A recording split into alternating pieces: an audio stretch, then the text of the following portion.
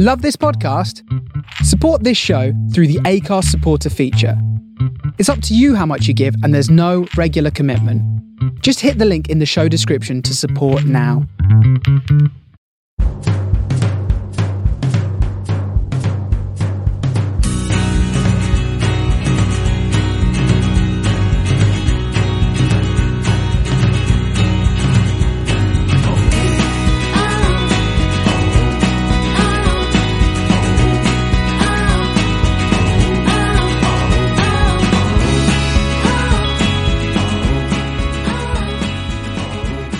Hello and welcome to the Man on the Post podcast. It's the Football Manager edition. We are back for episode 3.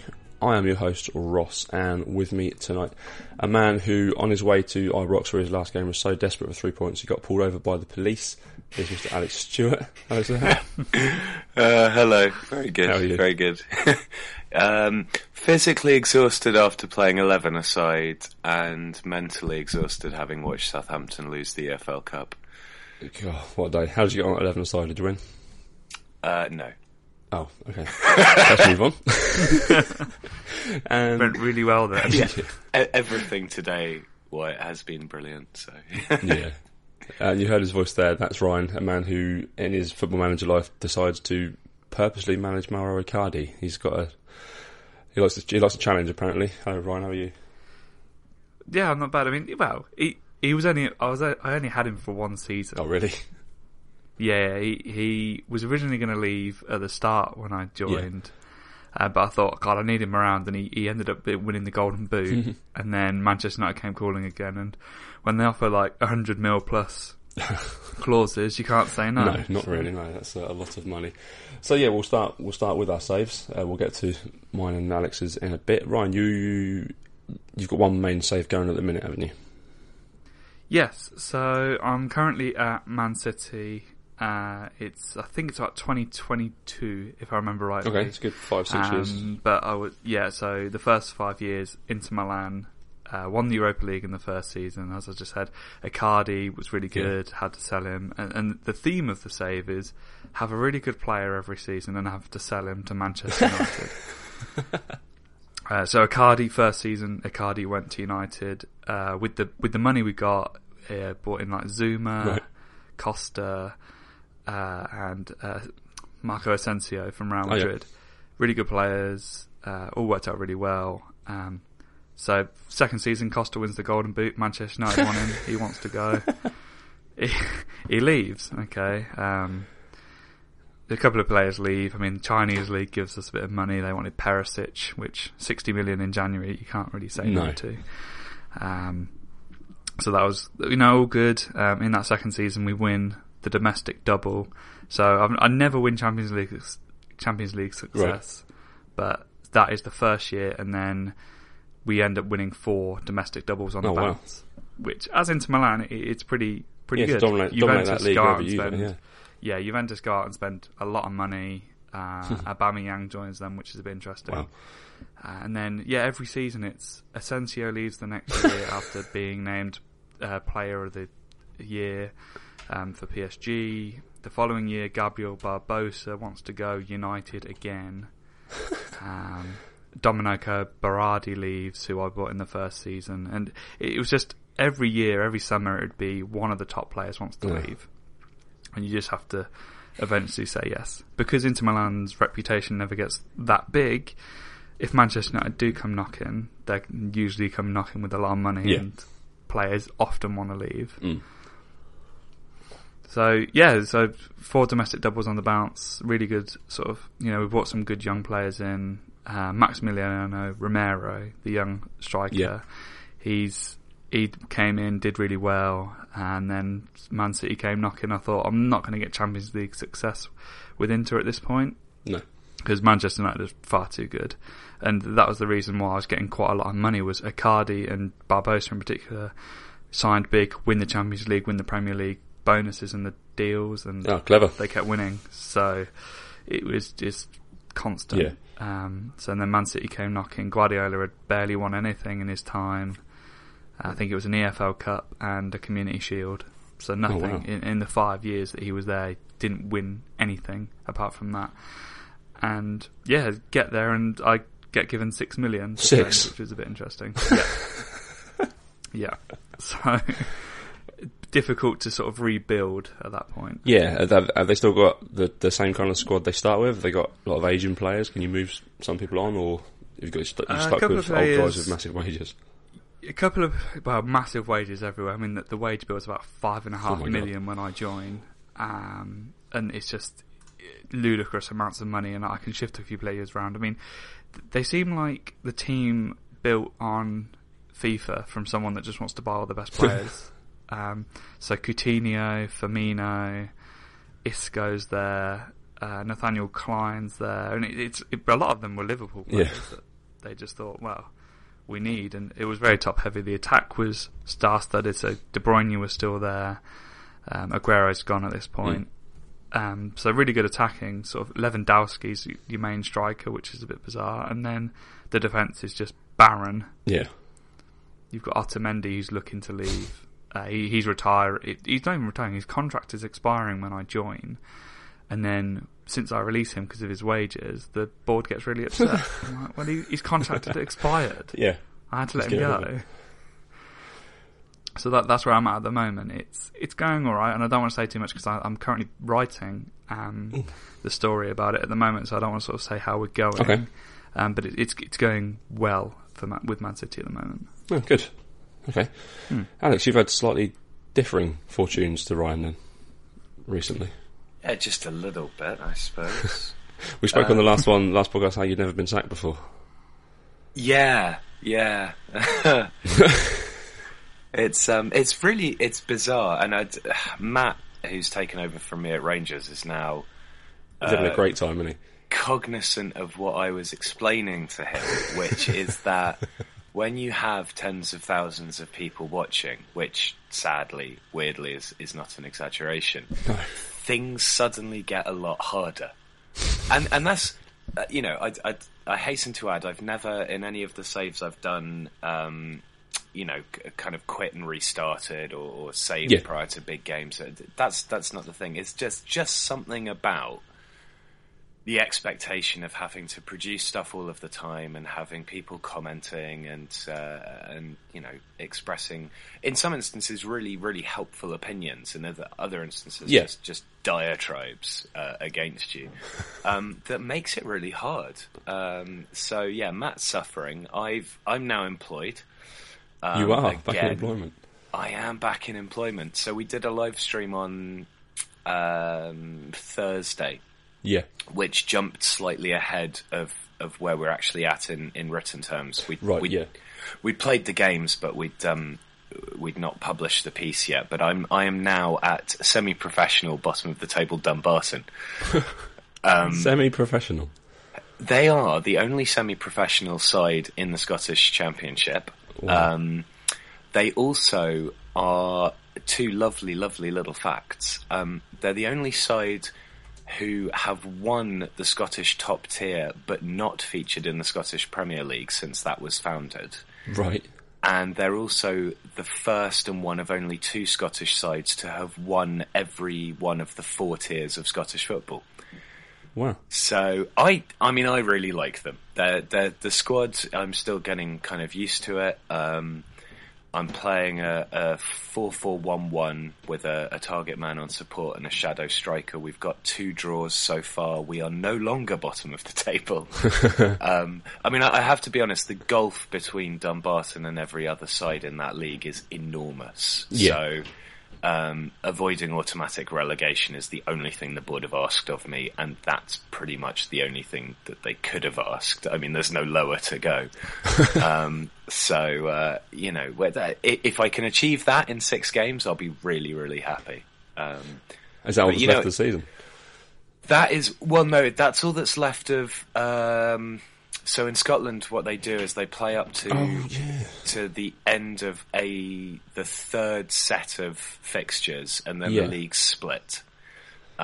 This is what happens in the Scottish Premiership. I don't know if it happens in the Championship as well, but I know in terms of how the series is going with what Matt and Ian are doing in the top flight, there will be I think 5 or 6, and then plus 5 or 6. Yeah. So it's not many more to go for this one. So that's the aim then for the next 6 games, is to literally just avoid relegation and move on after that. Yeah, I mean, what we're going to do with the save itself afterwards is still kind of up for discussion. Right. I mean, I don't want to say too much at the moment, but No, there of is course. going to be some really, really awesome stuff coming out of the set pieces. Okay. Starting next week, in fact. Things Ooh, that's to get excited about. So I think it's next week. So we've got a lot on FM wise, and working out quite how all of that fits in, all the things that we're going to do with it. It's very much a stay posted. But if you're enjoying the FM stuff that we're putting out, then it's just going to get better. Oh, excellent. Okay, that's really good to hear. Yeah, I mean, the amount of interaction I see with whenever the FM project releases a tweet, the amount of responses it gets is quite incredible, really. It is. And what's also really nice is that the series of tactical pieces that I'm doing for BetBright as well, Yes. are going down well, and people are contacting me to say, the slightly random 3-6 ones sort of thing that I did with the Brazil side, people are using that and having success. Obviously the Simeone thing. I mean, I think actually that sort of Simeone style 4-4-2 is one of the ways to do well in this game, particularly if you've got the right players. It does seem to work extraordinarily well with quite a lot of different sides. The key trick, I think, is having a really good player who can go out in the left wide playmaking role, Right. which obviously with Real they've got Koke, and if you're, I'm trying to think, Red Bull Leipzig, you can use Emil Forsberg, for example. That seems to be a style that's working well for people. But yeah, it's great. We're sort of putting stuff out there, and people are coming back at us with lots of, and to be honest, you don't always just want positive stuff. Having a bit of needle involved is actually it's quite entertaining. People having a go at you, and you're rubbish at this. That's a paraphrase, obviously. I don't wish to swear on this podcast. Well, yeah, when I watch the live streams, you get the odd, like you say, there's the quite helpful tips and stuff that people post, but then that's kind of lost within a sea of other comments, shall we say. We actually had, sorry, excuse my coughing, I was shouting all afternoon in goal. And I smoked like a chimney. We actually had Jonathan Wilson Really? of Inverting the Pyramid coming on and giving Matt genuine tactical advice during the live stream, which is pretty much the weirdest thing that I think I've ever seen in terms of FM meeting real life. Very much two worlds colliding. Yeah, very much. Although, I mean, actually, I have to be honest, like Jonathan's work, not just in Inverting the Pyramid, but also in some of the columns that he's done for The Guardian, is one of the 2 resources that I always head to if I'm trying to build a tactic. That and Spielverlagen, which I've mentioned before on this. Yeah. If I want to understand how a team sets up, whether it's for FM or the tactical things I do for UMax as well, those are the 2 places I start.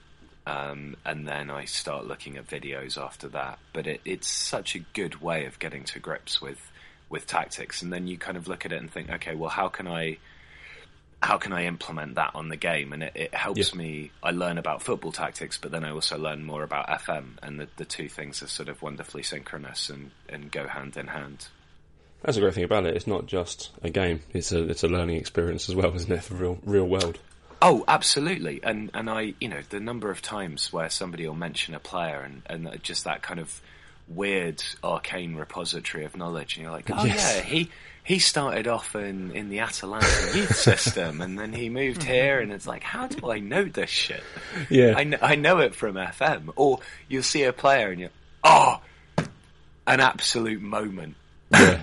Dumbarton, my last game in charge of Dumbarton, as in my Right. most recent, not that I got sacked again. Yeah. All right. Mark Kerr was still in the Falkirk Oh, midfield. wow. I was like, it's Mark Kerr, it's Mark Legend. bloody Kerr. I know. I was so pleased. Is it? Yeah, I'm point assuming he's not against- still the world beater he was 10, 15 years ago. Not so much. No. He's now slightly long in the tooth and short in the hair. Well, aren't we all? How are you getting on with the Millwall save? Any more advancement in that one? I'm up to the January transfer window. Okay. So I'm plugging away. And how have I done? I'm still in the Cups. I'm second in the league, but only on goal difference. Oh, okay. And I've got Villa in the next round of the FA Cup. Winnable. Definitely winnable. Definitely winnable. It's going well. Gregory's just been injured for 2 months, though, which is a bit of a pain. So I've brought some young lad up from the reserves. Okay. And I can't remember his name, but he got in a lot of good scoring positions in the last kind of couple of games that he's played in. He's yet to score, but he is in the right areas. But his stats at the moment they're not there. So I'm kind of So that might be Harry Smith, possibly. No, it's not. It's a lad with a double-barreled name. Oh, okay. But yes, I can't recall. But we're still, there's been almost no tactical variation from me in that save at all. It's the 4-3-1-2. I'm still using wingers as fullbacks. Ferguson and Marlon Romeo, they're doing brilliantly for me. Sid Nelson is head and shoulders the best centre-back in the league. Yeah, definitely. Sean Goss doing all right. And Sean Williams has started to come into form a lot, starting to score quite a few goals from free kicks as well. Oh, okay. Which is good. I'm starting to have a certain affection for Millwall. Yeah. Which is I spoke to Chris about this in our last troubling thing regular to- podcast. Yeah, it is, Yeah. isn't it? I shouldn't have this feelings to them. I'm a Leeds fan. I should hate them, but Yeah. I'm liking them. I finished the first season. We went up. We finished second. Good man. MK Dons just ran away with the league, over 100 points. Yeah, they're on top of my league. Yeah. Couldn't get near them. I beat them both times we played them, but they just beat everyone else constantly. Done a fair bit of wheeler dealing because we didn't get a lot of transfer budget. I sold Matt Smith, who I bought in the last summer window. I bought him for $275. I sold him for $600 to Rotherham, $600k, Oh, nice. and I've used that money fairly well. I bought Jamie Allen, a central midfielder from Rochdale, Yes. who deep line playmaker is exactly what I need, and he's got some nice looking stats for that 13s and 14s all around the place. So he's going to slide straight into the Sean Goss role, who's gone back to Manchester United, but Manchester United have very kindly sent me James Wilson on loan.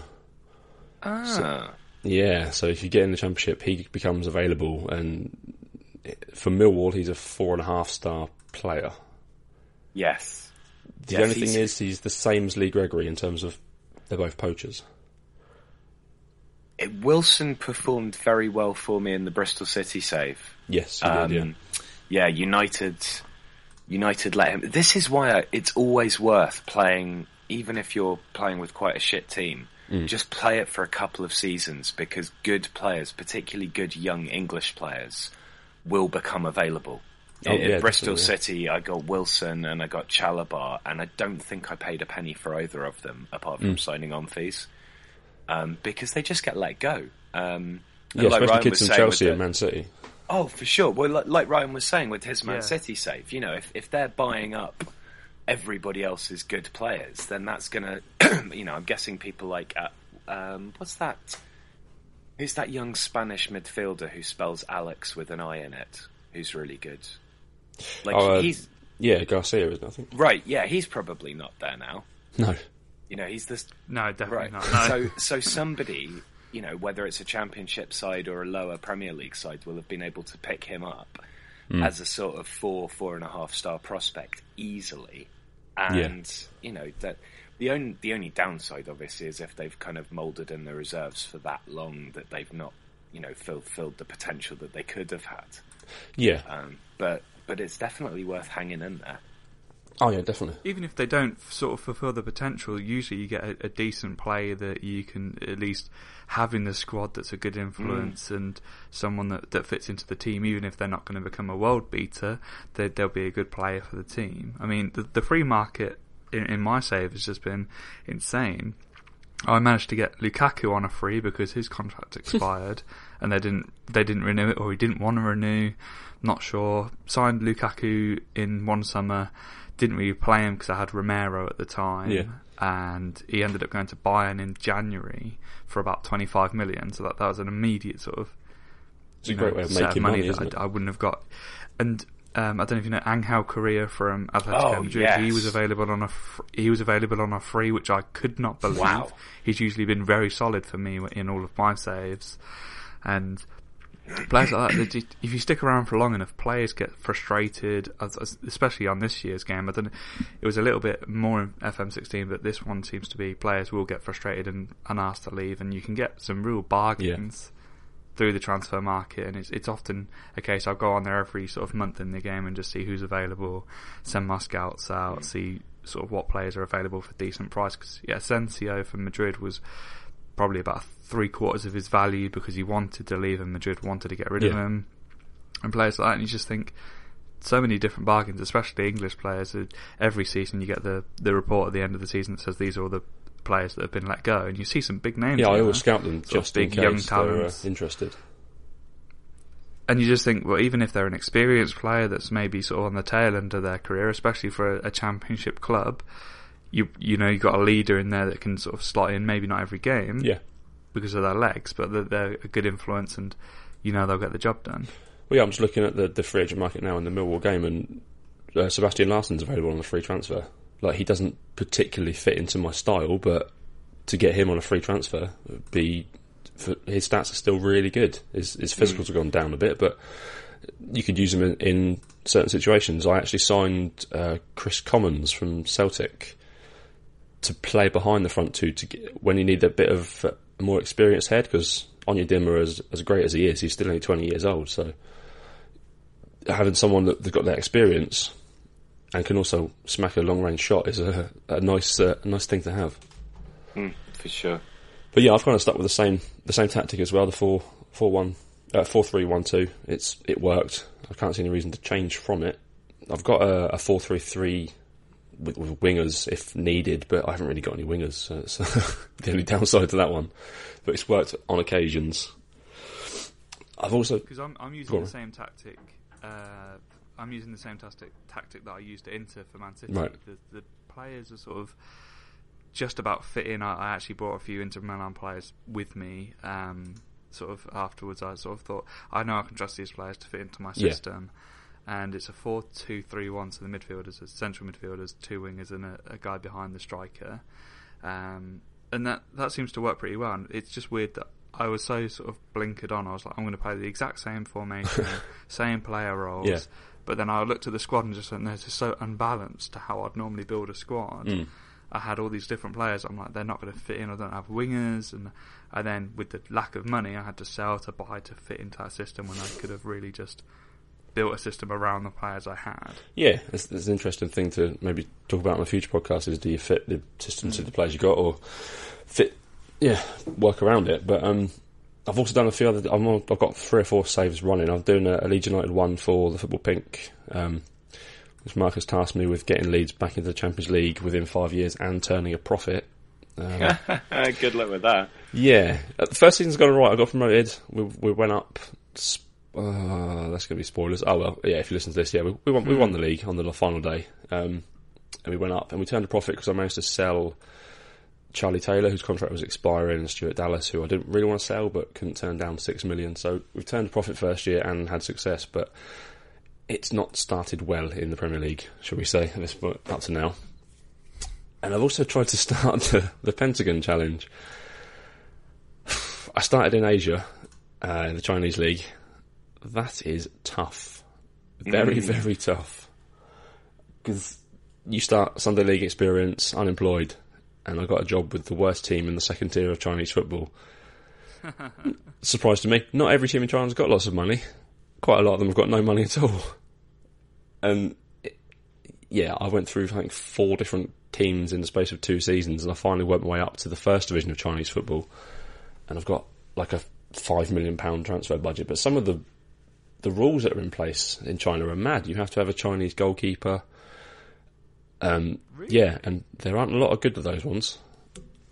And you can only have, I think it's 5 non-Chinese players in your squad, or in your matchday squad. You can have 8 in your overall registered squad as well, so you can kind of pick and choose which foreigners you do want.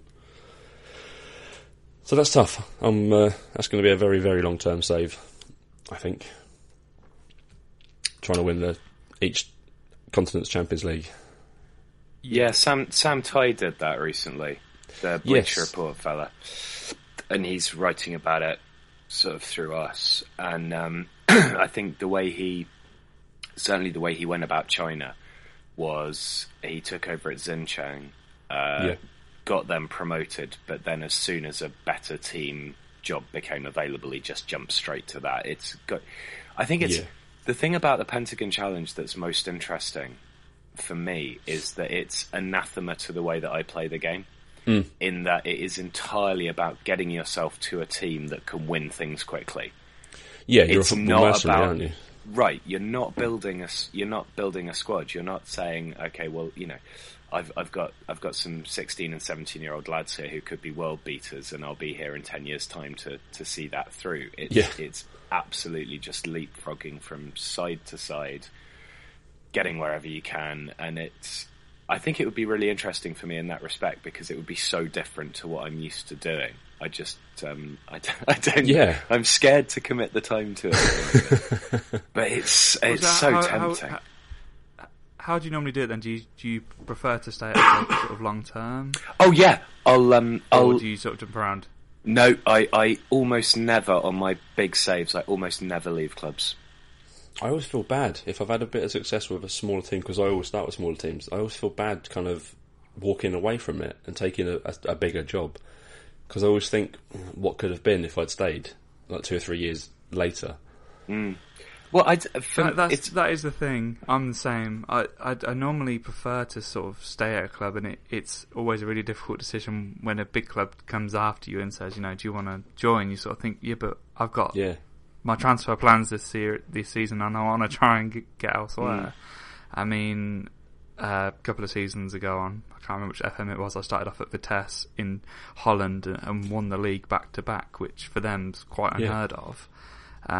And then Everton came along, and I went there. And I've done it before, where I've left clubs to go to like Everton or Southampton, and then those have become my long-term clubs, where it's been like 10 seasons and I just can't face leaving. Do you bring players, so like in that Vitesse one, did you bring players over from Vitesse with you because you knew what they were like and you were kind of comfortable managing them, or did you just start from fresh? It was like the other club didn't exist.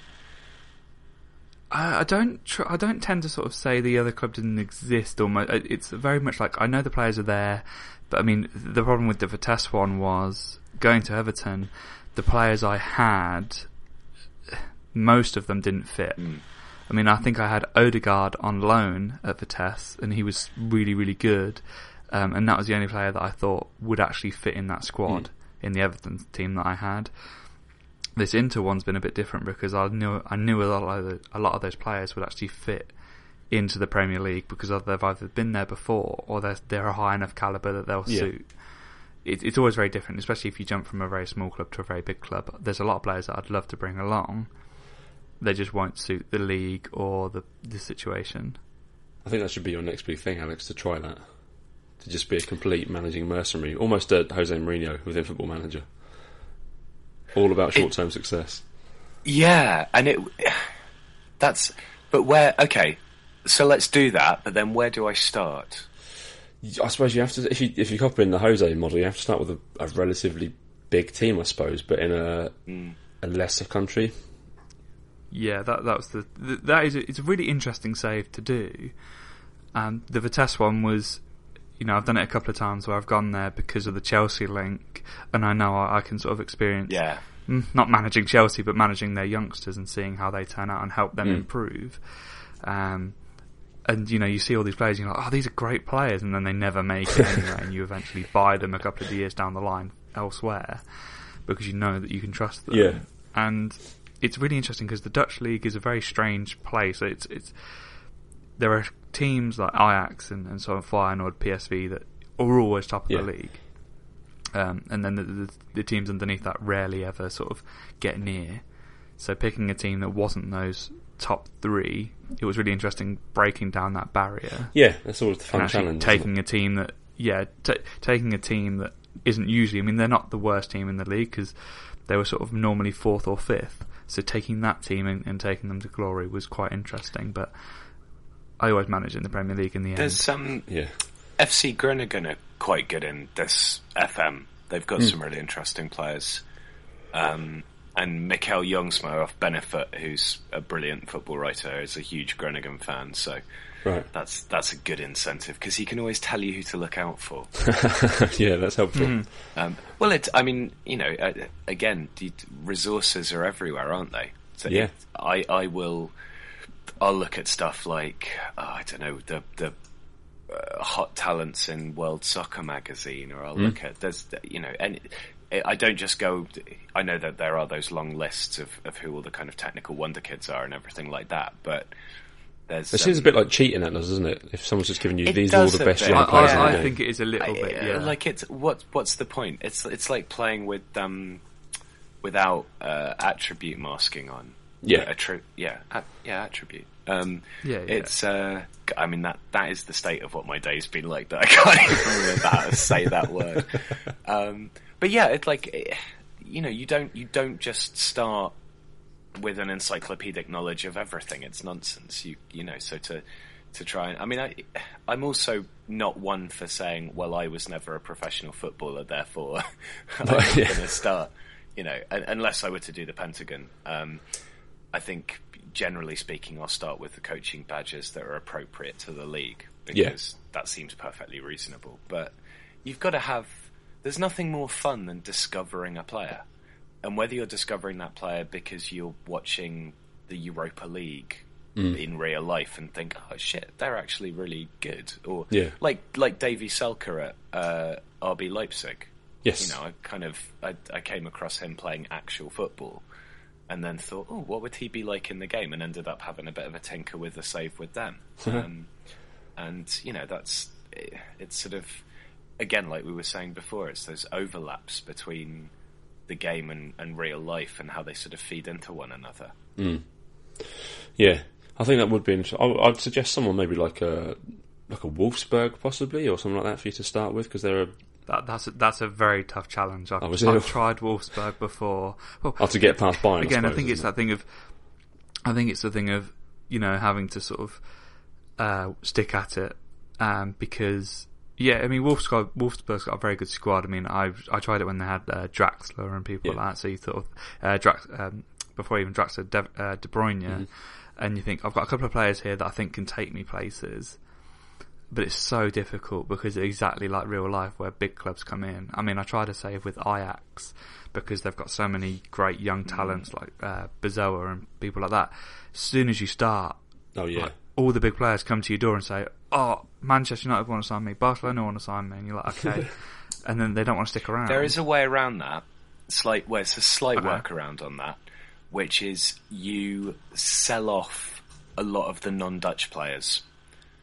Right. Because that way you can almost guarantee that people like Bezoa, Jara Riedewald, Matthias de Ligt, who's down in the under 19s or whatever, but is an absolute diamond, they will start first team games if you get rid of the most of the non-Dutch ones, and most of them, like Lasse Schöne and Serraro, they're not that good anyway.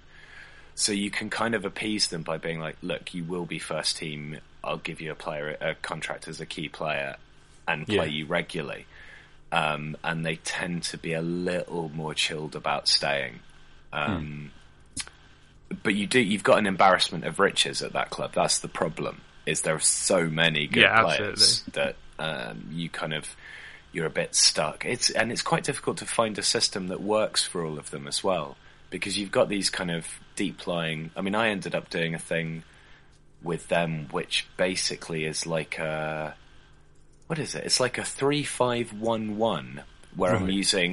I'm using Kenny Tete and Mitchell Dykes as actual wingers, but in the midfield wing position rather than the advanced wing position. Yeah. So you get a lot of solidity from them. It's a sort of a kind of total football style of thing, and that works really, really well. And it's all young Dutch players, and Dolberg, because he's amazing. They're a great side to watch. But no, and look, this idea of kind of hopping around from club to club is really enticing. I need a good place to start. Yeah, maybe that's one the for issue. our listeners. If you want to tweet us and tweet Alex, let us know. Just throw out some suggestions of where you think Alex should start. Not the biggest club in the country, but maybe a top 4 club that you can win. I think the goal kind of has to be Champions League win and then move on, possibly. Yeah. Yeah, I think that's people get in touch. It's what you clarify as success before you move on. I mean, the thing was, I said the Inter thing was I could stay there for another 5 years and never win the Champions League.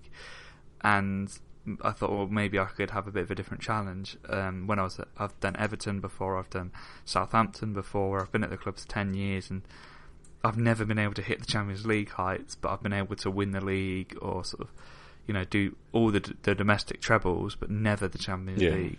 And at what point do you think this isn't going to happen? I don't want to stick around. Maybe I should go elsewhere. Say if Barcelona come knocking.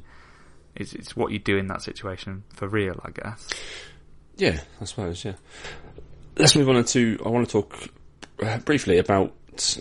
Well, I did want to talk about player roles, but I want to save it for a different podcast. We're going to talk about training, because that's the one part of Football Manager that I kind of shun the most. I think everyone has one area that they don't tend to really delve into, and I set up a training schedule and I kind of forget about it, and I walk away and leave the assistant to kind of handle that side of the game for me. Is that something that you really delve into, Alex, the training of players? And I think it depends on... I mean, look... If you're like Ian McIntosh, then your ideal scenario is that you're actually managing not just your senior side, but your youth team. You're setting all of the... Ian gets deep sometimes. The amount of notes he's got on players is ridiculous. It's brilliant, yeah. And none of that is put on either, I can see from my Steam account that Ian is currently playing Civilization 4, though, so maybe we shouldn't speak of him.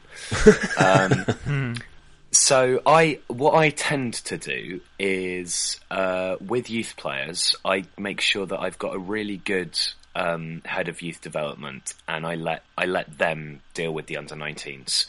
Part of the reason for that is that we all know that actually many of them won't make it, and also if they're that good, and I'm talking about prospect good rather than at the present time, I'll still have them around the fringes of the first team squad anyway. So that'll be my responsibility. So that kind of individual training, match training for the junior squads, leave to someone else. I think in terms of, firstly, like general team training, I have a really straightforward system, which is that basically up until a fortnight before the season starts, I've just got them on fitness. 2 weeks before the season starts, I go them on tactical, and then all I do for the whole of the rest of the season is I rotate through the remainder, but I don't do fitness. So it won't always be balanced. There'll obviously be weeks where you've got quite a lot of spare time, and that happens to be ball control, and you might miss out on some team cohesion or whatever it is. But I just cycle it through. It means I don't really have to think about it. They're getting quite a holistic training regime. I put a lot of emphasis on hiring in good coaches anyway, so that makes a big difference. And then in terms of individual player stuff, I will listen to my assistant, but I also think you've got to be really careful about not overtraining people. As we've talked about before, player power is massive in this game, and if you're getting them to do stuff that they don't feel is worthwhile or that there's too much of it, they will get grumpy with you. And I think sometimes you kind of don't need it. You know, if a player's really, really good, then why complicate it by doing stuff? If I've got, I don't know, if I've got a ball-winning midfielder and they don't have play short, simple passes, then I will ask for that because that makes sense. But I don't think, you know, if I look at a player who's got a host of preferred moves, I'm not necessarily seeing like, oh, there's a huge amount of benefit from all of these different things that they can do. I think what's much more important is setting individual player instructions within the tactical screen, because I think that overrides what the kind of individual player traits are. Yeah.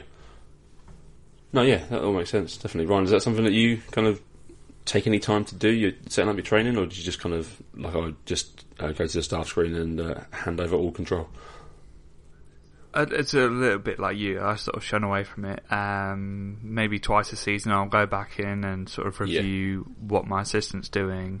Mainly individual training wise. One thing that I really want to improve on, and something I need to keep looking at, is the weekly training, because I just leave it on whatever the assistant thinks, but some games that's not really appropriate. So it's just about making sure that what the team's preparing for is actually what's going to be relevant for the game. Yeah, I always individual wise, I go in and just make sure that my youth players. Yeah, Karen. No, so I was just say, I always want to sort of go in the youth players that I've got in the squad that I think I really need them to be working on particular things because I want them to be this type of player.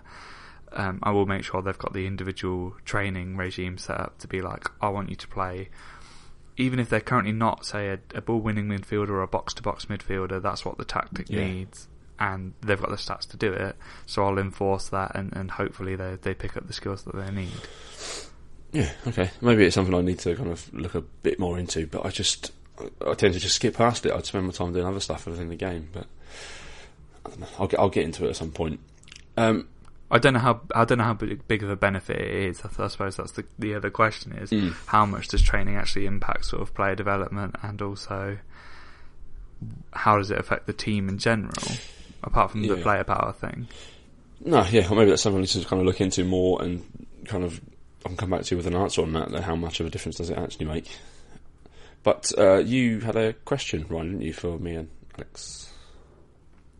Yeah, well, so I'm currently writing my first sort of Football Manager story based on the save that I'm currently running, and sort of the question was just going to be how do you sort of structure it, how do you play your game and then write about it. Now, I've been reading a lot of the FM17 project, Alex, so that's sort of where a lot of my inspirations come from so far, and I've been reading yours as well, Ross, and it's just sort of how do you sort of sit down and plan your story out, and how much do you play beforehand before you get into it? I'll let you fire away, Alex.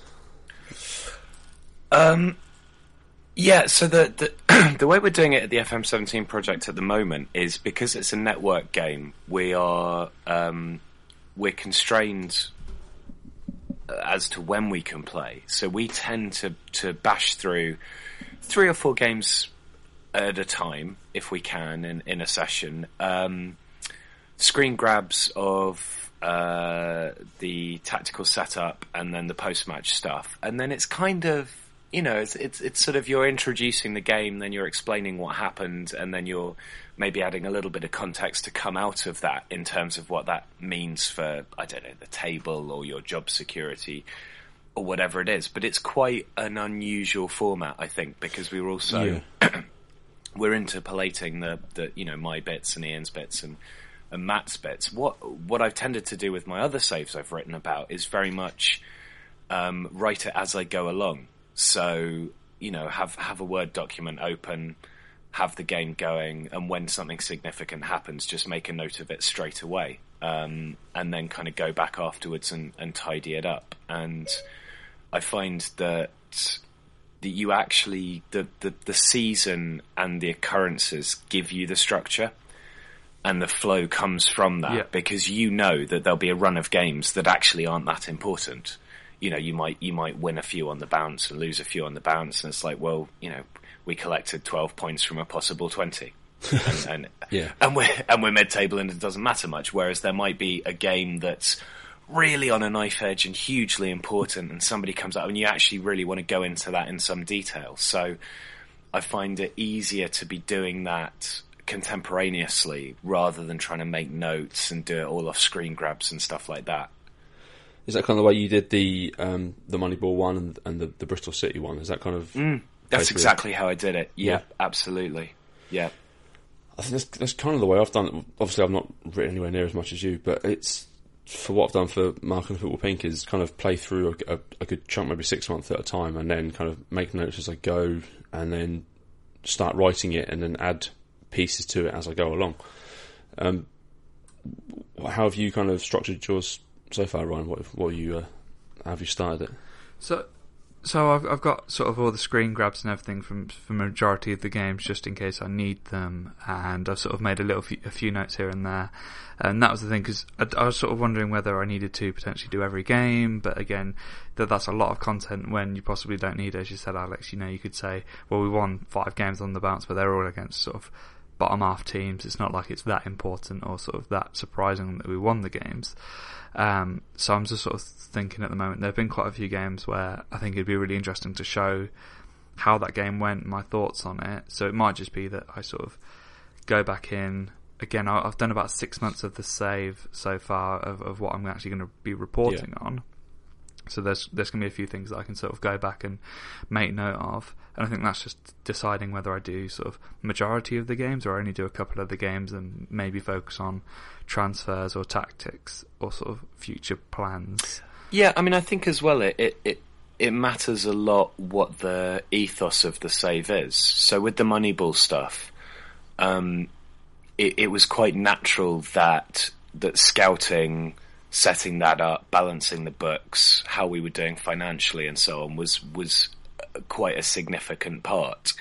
Whereas if you're, I don't know, say you're trying to do an Ajax youth save where you get rid of all of your non-Dutch players and only use youth academy products and stuff like that, which incidentally is an awesome save to do, then, you know, you're not scouting because you're not buying anybody. So all of the attention is going to be going on something else, you know, hiring and firing of staff, how your players are developing, that kind of stuff. So I think the way that you play it, what you're aiming to do with it, does give a kind of a shape to the narrative as well. And if it's simply to do well, then, you know, obviously it's who you're bringing in, big name signings. It's kind of, I guess, thinking about, you know, how would I summarize a season for a real club on Wikipedia? You know, what are the big, because you're not, if you're getting to over 2,000 words, 2,500 words per season, then it's probably too long. That I find is about the benchmark for it. So you know, distill it down. What are the things that you cared about when it was happening, and what are the things that tie in with what you were trying to achieve? And the rest of it, you can really summarize quite a lot. Yeah, no, that makes sense. I mean, that's the thing. It's sort of coming into it from, I've written about sort of like gaming reviews before, and this is a completely different type of writing because it's about writing about events in the game, or it's sort of writing about sort of the way that I'm handling the situation or how I'm reading situations. So it's a very different type of writing. There's a few ways. It's what I'm used to, and I suppose that's the thing. I've read various different stories and things of people that there's ways to approach it. Like you pretend you are the manager and you're writing like almost a diary type story to it, or you're talking to the reader and you are playing a game and you're writing about it like that. There's different ways to approach it as well. The ones where people that I've read that are they are the manager, they're more in depth, but I don't think they're quite as interesting as if you're just playing a game and writing about it. I think they're more interesting that way. Yeah. Well, I think we're about done, chaps. Unless there's anything else you'd like to bring up.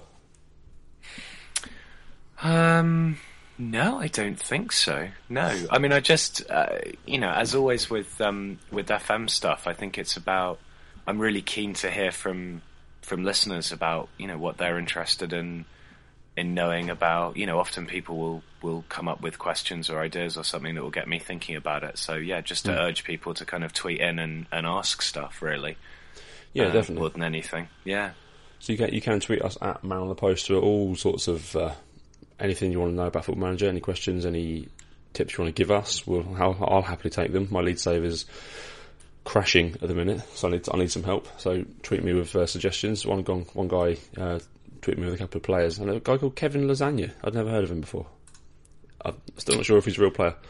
Yes, he is a real player. Is he? Okay. Yes. And how is it?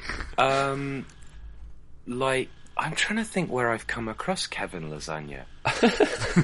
He definitely exists. See, I'd never heard of him, so I'm gonna scout him and see if he's available in my Leeds game. Cause, actually, what you need to do is create a team where the surnames of the players are some sort of food-related thing, and he is obviously your star man. That's a save for you. That is a save. Yeah, there you go. Right, Mark, I'm sending you that one next save. time. Yeah. That's my next challenge, the food team. Ryan, thank you very much for joining us on this podcast. No, thank Tell you. Chris next time you're on Extra Time that playing games is a definite thing that adults do. All right, it's not just for kids. Yeah, he was very disparaging on Thursday's show, and I sort of said it's good that you weren't on, Alex, because he was being very rude about Football Manager stuff. No. It's because he's got 2 kids and no time to play it. That's why. Yeah, that's probably it. Actually, he's probably just jealous. We'll get him on in future, and we can just talk at him about video games for an hour and see how he likes it. Yeah. But where can people find you on Twitter, Ryan?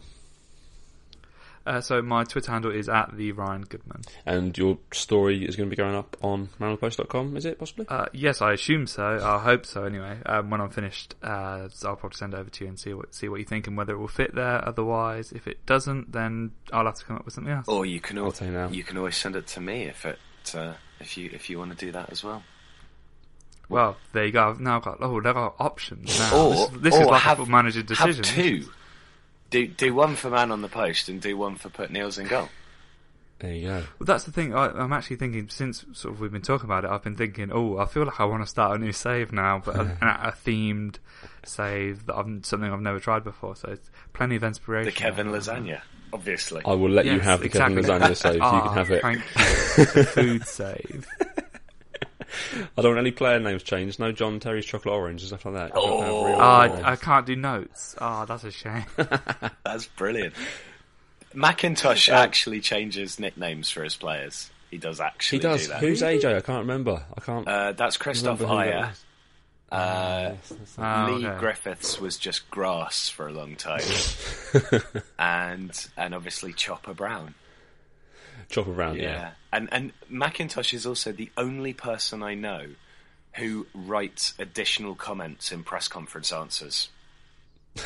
I've never met anyone. And he's also the only person I know who plays with the sound up. Yeah, The that sound goes off up. straight Yes, he actually plays with the forget sound that. up. He's so He wants to hear odd. all those super realistic goal sounds. We'll have to get him on the podcast in future to explain some of these decisions. Because playing with the sound makes no difference, does it, surely? None whatsoever. No. But yeah, we'll try and get him on at some point in the future. Where can people find you on Twitter, Alex, if they didn't already know? It's at AFH Stewart and also at FM17 Project. There you go. I'm Ross Bell 1984, and we are all on Man on the Post. They're both Twitter. manonthepost.com is the website. There's not been a great deal up there, so anything you want to put up there, just let me know. Send it over. It'll go up. There's no requirements to how good it needs to be. Some of the stuff that I've posted before certainly isn't very good, but it's up there anyway.